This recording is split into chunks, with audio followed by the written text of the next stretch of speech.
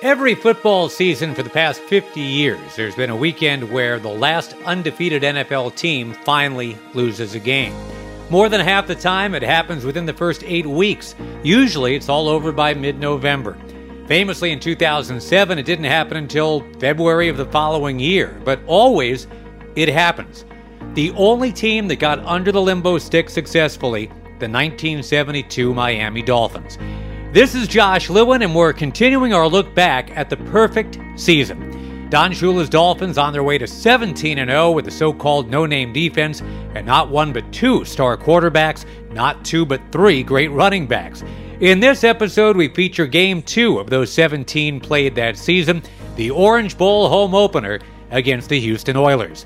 A reminder that this was a motivated bunch of Dolphin players. They had been pantsed by the Dallas Cowboys in Super Bowl VI just 8 months prior. They lost that game by 21 points.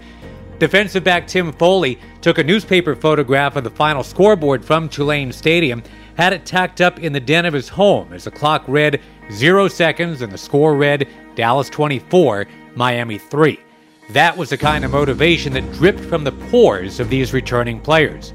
Their coach was certainly ready to stick the landing too. Don Shula was 0-2 in Super Bowl games and never heard the end of that. For years, the Dolphins were always the least penalized team in the league. They never jumped off sides because Shula demanded such things. So you bet he was a bit of a taskmaster in training camp to set a professional and focused tone.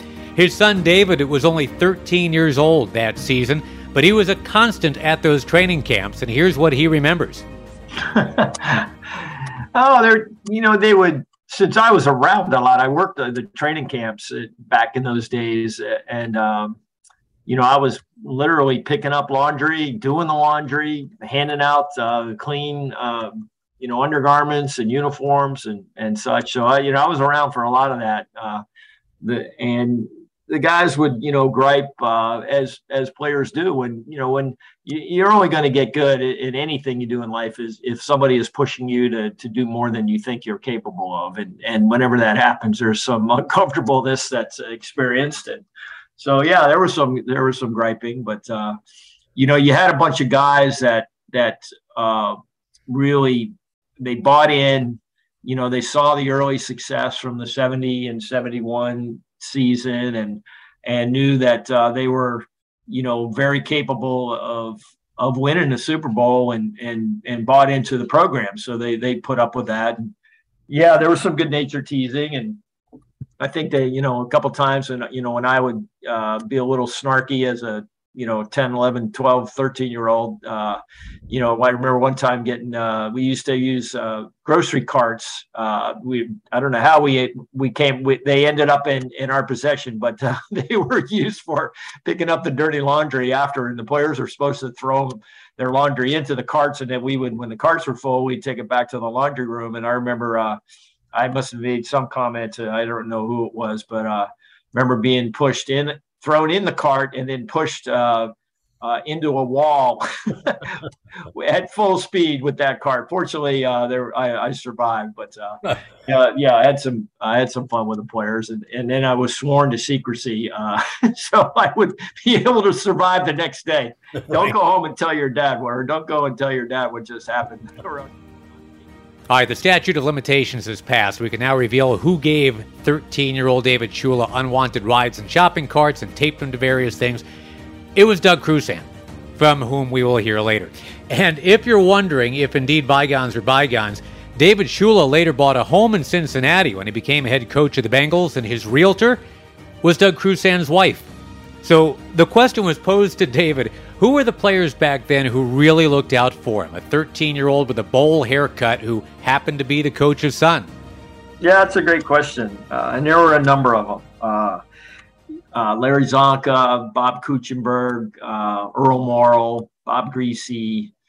I remember Paul Warfield took the time during warm-ups. They used to run starts where the offense would huddle, call a play, come to the line of scrimmage and come off the ball. And he would let me line up next to him as a wide receiver and showed me the proper stance and how to get off the ball. And I I knew the technique. I didn't have the physical skills and never did. But I learned an awful lot from him. And I had tremendous respect for Jake Scott, great defensive player, safety, and a punt returner. And, he helped teach me how to catch punts. And then I ended up in high school, wore his number 13, and ended up being a safety and a wide receiver and a punt returner through high school and college, where I switched over to as a receiver in college, but I still kept my punt returning duties. And that's how I made it in the NFL one year as a punt returner for the then Baltimore Colts. So, I learned some very, very valuable lessons that helped me not only in my football career, but in life from those guys. And, I've always appreciated that. Well, David Shula was 13, but the big number known to all in training camp was not 13, but 12. That was a Don Shula staple, his mandatory 12-minute run in the steamy summer heat of training camp. Dick Anderson was the reigning 12-minute king, usually finishing ahead of the pack every time, but he lost his title in '72 to a rookie from UConn named John Crisp, who would never be heard from again. The 12-minute runs, sometimes 4 practices a day, and since Coach saw hydration as pampering, water was not allowed on the practice field, not even on those 90-degree humid afternoons where it felt like you were stuck in a swamp.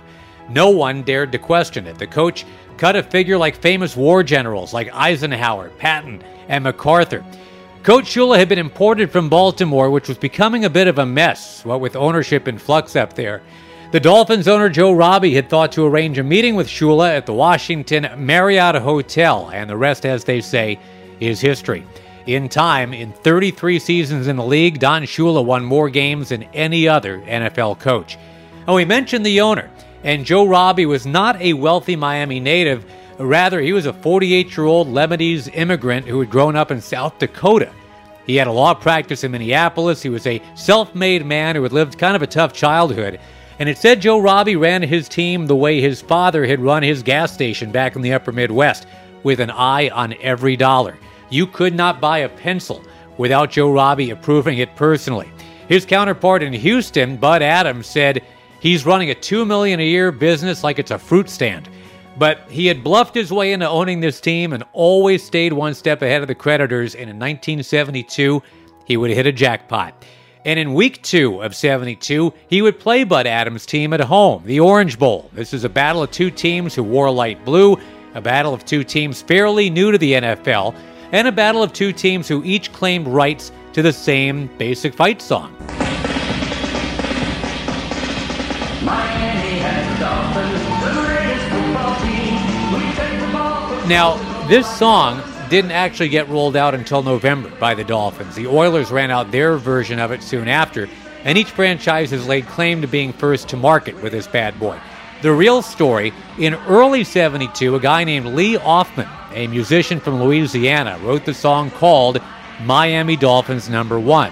After writing it, he made 10,000 copies of it. He hired an agent to promote it. Didn't hear anything back from Miami. He just assumed his song would disappear, but once the song started getting out around the time it was heading towards 10 and then 11-0, fans began hearing and singing Offman's song all over South Florida.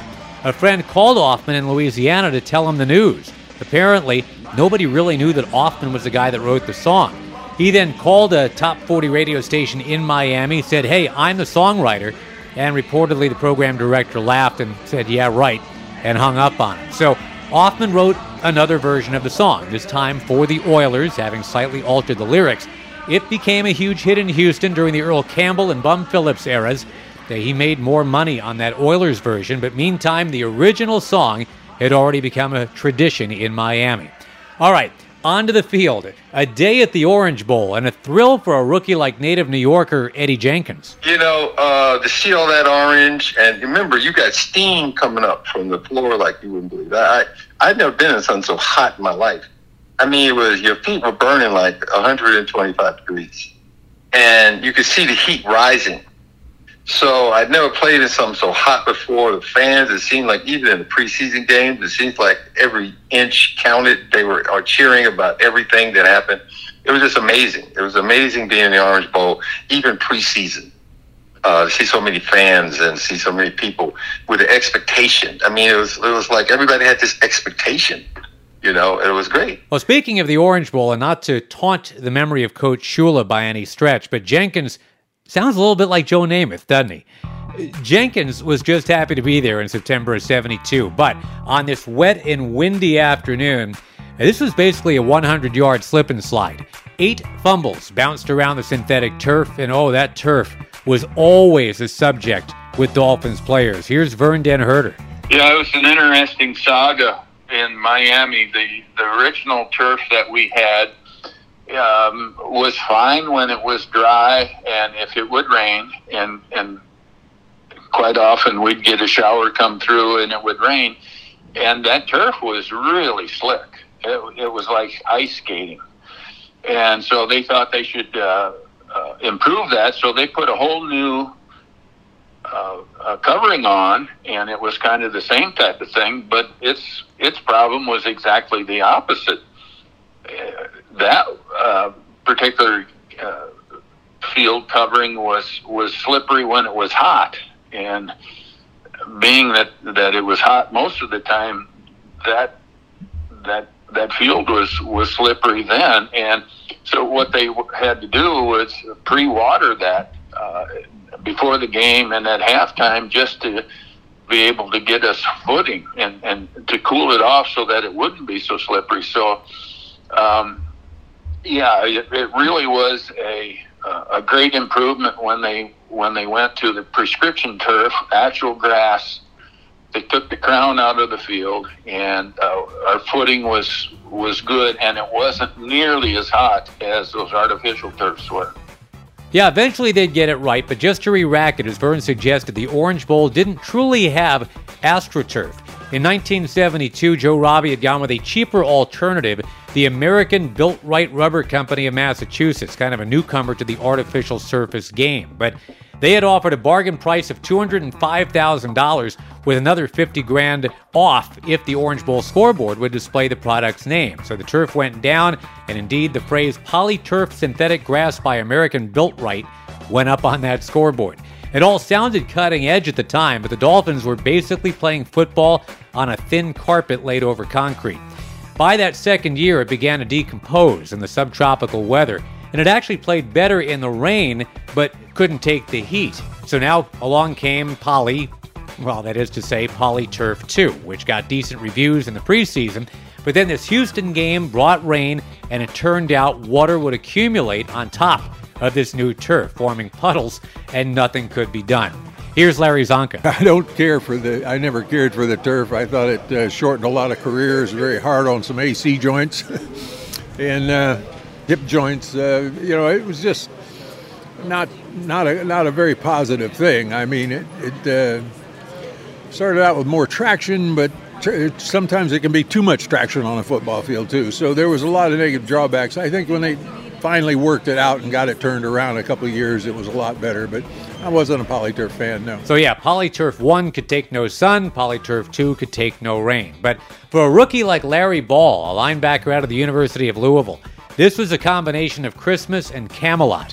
He'd have played on 100 yards of Jell-O if that's what it took to be a Dolphin. I remember the turf was so hard and so hot and sticky. We had those turf cleats, and they would just disappear off the bottom of your shoe. They would just melt and break right off. They get so soft. But the crowd was waving their hankies, and you still had the Dolphin in the end zone. It was a pretty exciting time.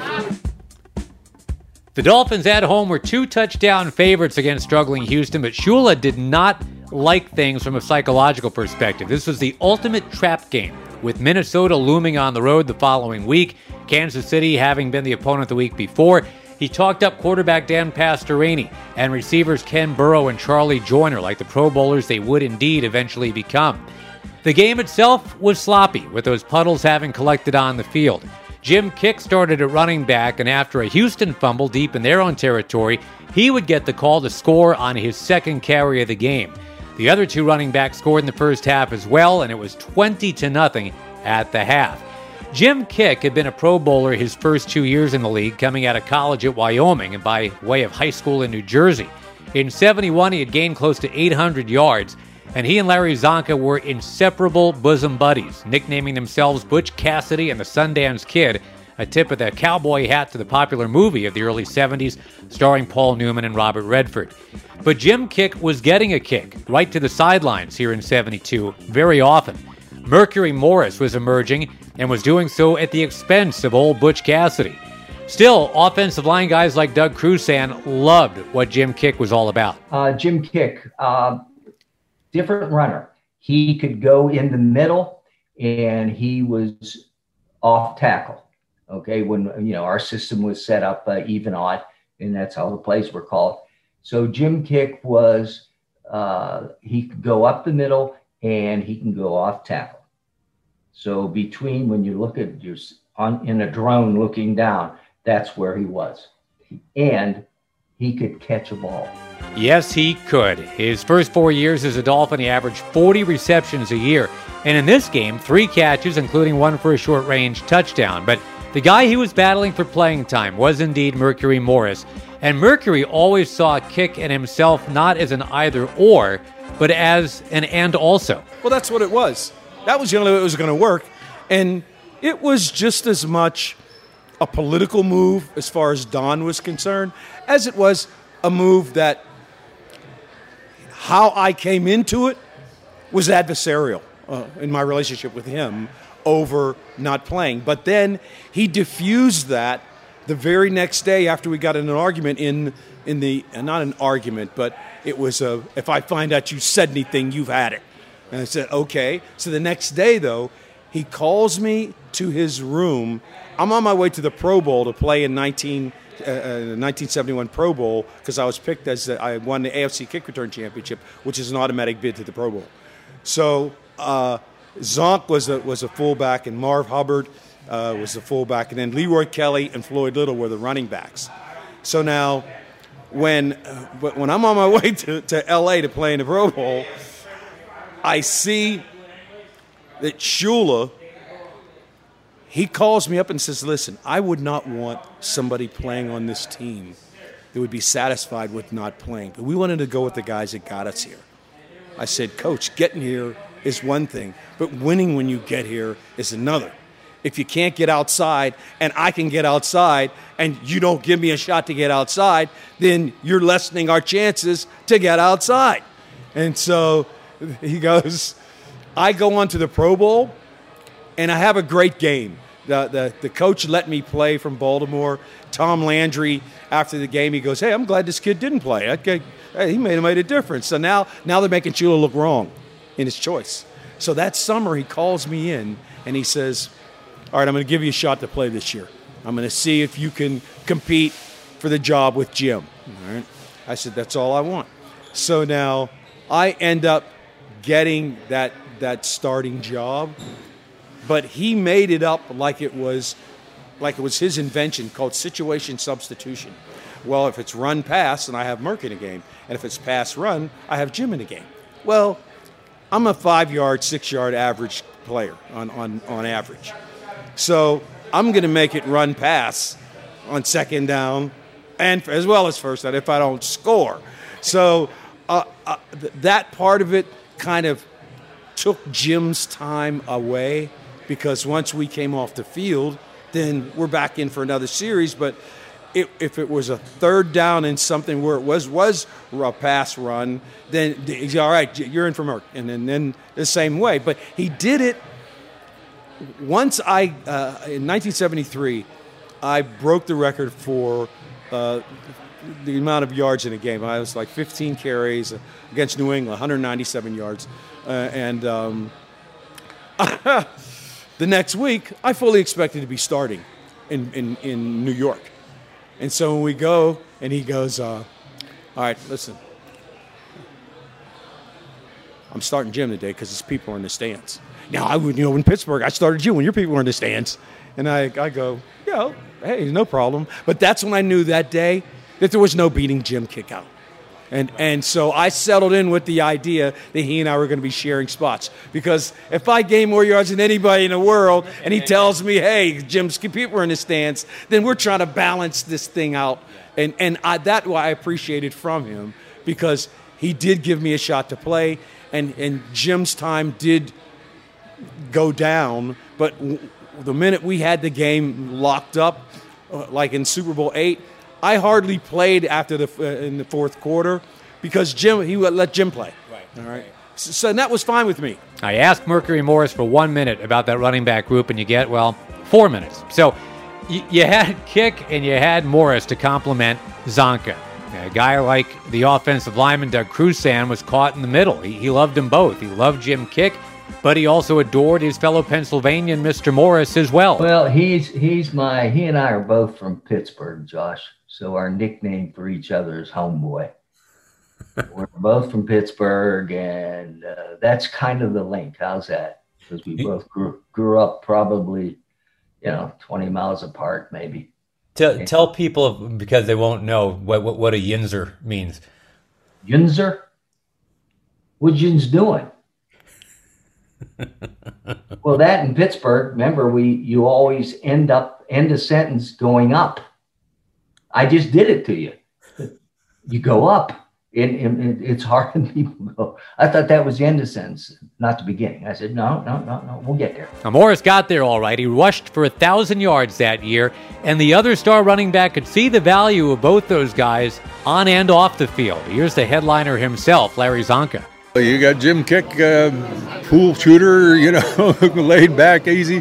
You got Mercury Morris, very accelerated, fast talking and wanting to do things. But the two of them they had a great deal of respect for each other. I never had a situation where I had Mercury talking bad about Jim or Jim talking bad about Mercury, to me. Because, I don't know, maybe they just honored that. They knew I was in the middle of that. But I cared about both of them, and I cared, I blocked as hard for one as I did for the other. And I don't think there was ever any personal animosity between the two of them. They liked each other. When the three of us were somewhere, we had a good time. Jim wasn't really into what Mercury liked, and Mercury wasn't much into pool shooting. But, there I am. I'm an outdoor guy. I like to hunt and fish, and neither one of them are into that. But the three of us had a common bond, and that was Shula and winning. And Shula said, I'm not doing this to favor Merc or favor Jim. I understand that you both want to be in the game full time. I understand your animosity towards that being pulled out of the game. But you've got to understand that the whole is greater than the sum of the parts. We've got to have interchangeable parts in order to achieve what we want to do with an undefeated season. So by halftime in this Houston game, it had been Kick who had done a little more than Morris. And in the second half, Mercury fumbled at his own 25, and the Oilers would actually get within a couple touchdowns. But then Bob Griese led a classic Dolphin drive. 14 plays, 93 yards, taking 8 minutes off the fourth quarter clock. 34-13 would be the final, and the Dolphins were 2-0.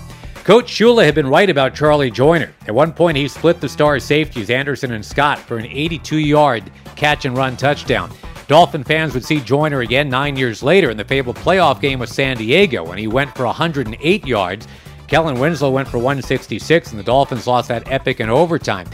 In this game, backup quarterback Earl Morrall got a little work in at the end just to stay sharp. Reserve running backs Charlie Lee and Hubert Ginn ended up doing most of the running down the stretch, and by the end of the game, the team had gone for 274 yards on that slip and slide.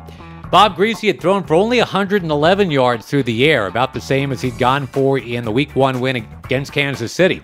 His opponent, young Dan Pastorini, had those 82 yards just on that one ball to Joyner. And what a contrast in the quarterbacks in this one. Griese, cerebral, thoughtful, probably never got a parking ticket in his life, probably never had a flake of dandruff. Pastorini, a long-haired wild horse who posed in Playgirl magazine, married a British Playboy bunny who was 9 years his senior. He raced motocross bikes and he judged wet t-shirt contests. Griese preferred Reader's Digest. Pastorini had thrown for more yards in this game and sure enough had done something more noticeable, but the winning quarterback was indeed Griese with one touchdown pass, one interception, one sack, one run from scrimmage. The old Vin Scully line probably applies. He won, then he went out and painted the town beige. Years later, Pastorini wrote his autobiography and called it Life in the Fast Lane. For Griese, as they say, the fast lane is for passing only. Here again is Doug Crusan. Bob, I played against him, having gone to Indiana. He went to Purdue. So played against him in college. And although I was an offensive tackle those first 2 years at IU, and watching him, in fact, there was a game. It was the last game my junior year. And I always would tell Grease this story. I said, yeah, you and Spurrier were going for the Heisman Trophy. And the only thing the Grease didn't do when they played us, I don't know if he pumped up the footballs or not, or lined the field. He kicked extra points. He did this, he did that. And they beat us like 55-6 or something. It was terrible. But anyway, he was, then I go to Miami, and there he is. No, just a very heady individual. His command of the huddle, distinct. Listen to him, a leader. We will have much more to say in future episodes about the quiet and studious leader, Mr. Greasy. But as for this game, total yardage ended up 435 to 167 in favor of the Dolphins. First downs were 30-7. The offensive line had been tremendous and was now calling itself the Expendables because they were mostly cast-offs from other teams and they were long shots. Crusan was the only lineman who had ever been a first-round draft choice, and with Crusan currently injured, his replacement, Wayne Moore, was one of those undrafted guys. Bob Kuchenberg, the left guard, had come from semi-pro ball, had been cut and reclaimed and put on the taxi squad and somehow became a starter. Jim Langer had only become a center during training camp. Somehow it all clicked together just fine. And the defensive line was killing it. No Oilers run went for more than 7 yards that entire day. Houston, remember, was still a few years away from drafting Earl Campbell, and the running backs they would use this afternoon were going nowhere fast. The nose tackle, Manny Fernandez, was asked why and how the team executed the coach's game plan so well. Well, basically, they demanded it. We went over plays in the film room when we review a game or we were scouting the upcoming team we were going to play. We would go over every single play several times. And Bill would basically question just about every player on the defense as to what their assignment would be on this situation, what would it be on this situation. And we went through those meetings hours every day. Hard work pays off, and this defense, the forerunner of a modern-day 3-4, asked a lot of Manny Fernandez, a Northern Californian with a droopy handlebar mustache and developing affinity for wrestling alligators. Did he like this setup that he was in? Being the nose tackle in the 53 defense is the kiss of death. You're a target for any one of 3 offensive linemen and a possible running back filling. You can get hit from several different directions. It's no fun. I didn't like it. I really didn't. I would have much rather played a 4-3. But this was, it just hampered my ability to rush the passer. And on a lot of our defenses, it put me in what we call a 2-gap, where I couldn't rush the passer until I was sure it wasn't a draw or screen. So it hampered me, and I didn't really like the 3-man line, to be honest with you.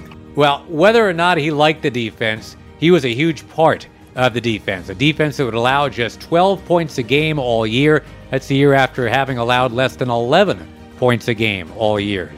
So far in 72, the Dolphins had outscored their opponents 54-23. But next up would be quite the test. Owner Joe Robbie's law offices in Minneapolis are just 5 miles from Metropolitan Stadium, home of the Minnesota Vikings and those vaunted Purple People Eaters. So next week, big-time test, and we'll recap what happened for you on our next episode. But for now, this is Josh Lewin reminding you once again the happy final from Week 2 at the Orange Bowl in Miami. Dolphins 34, Houston Oilers 13.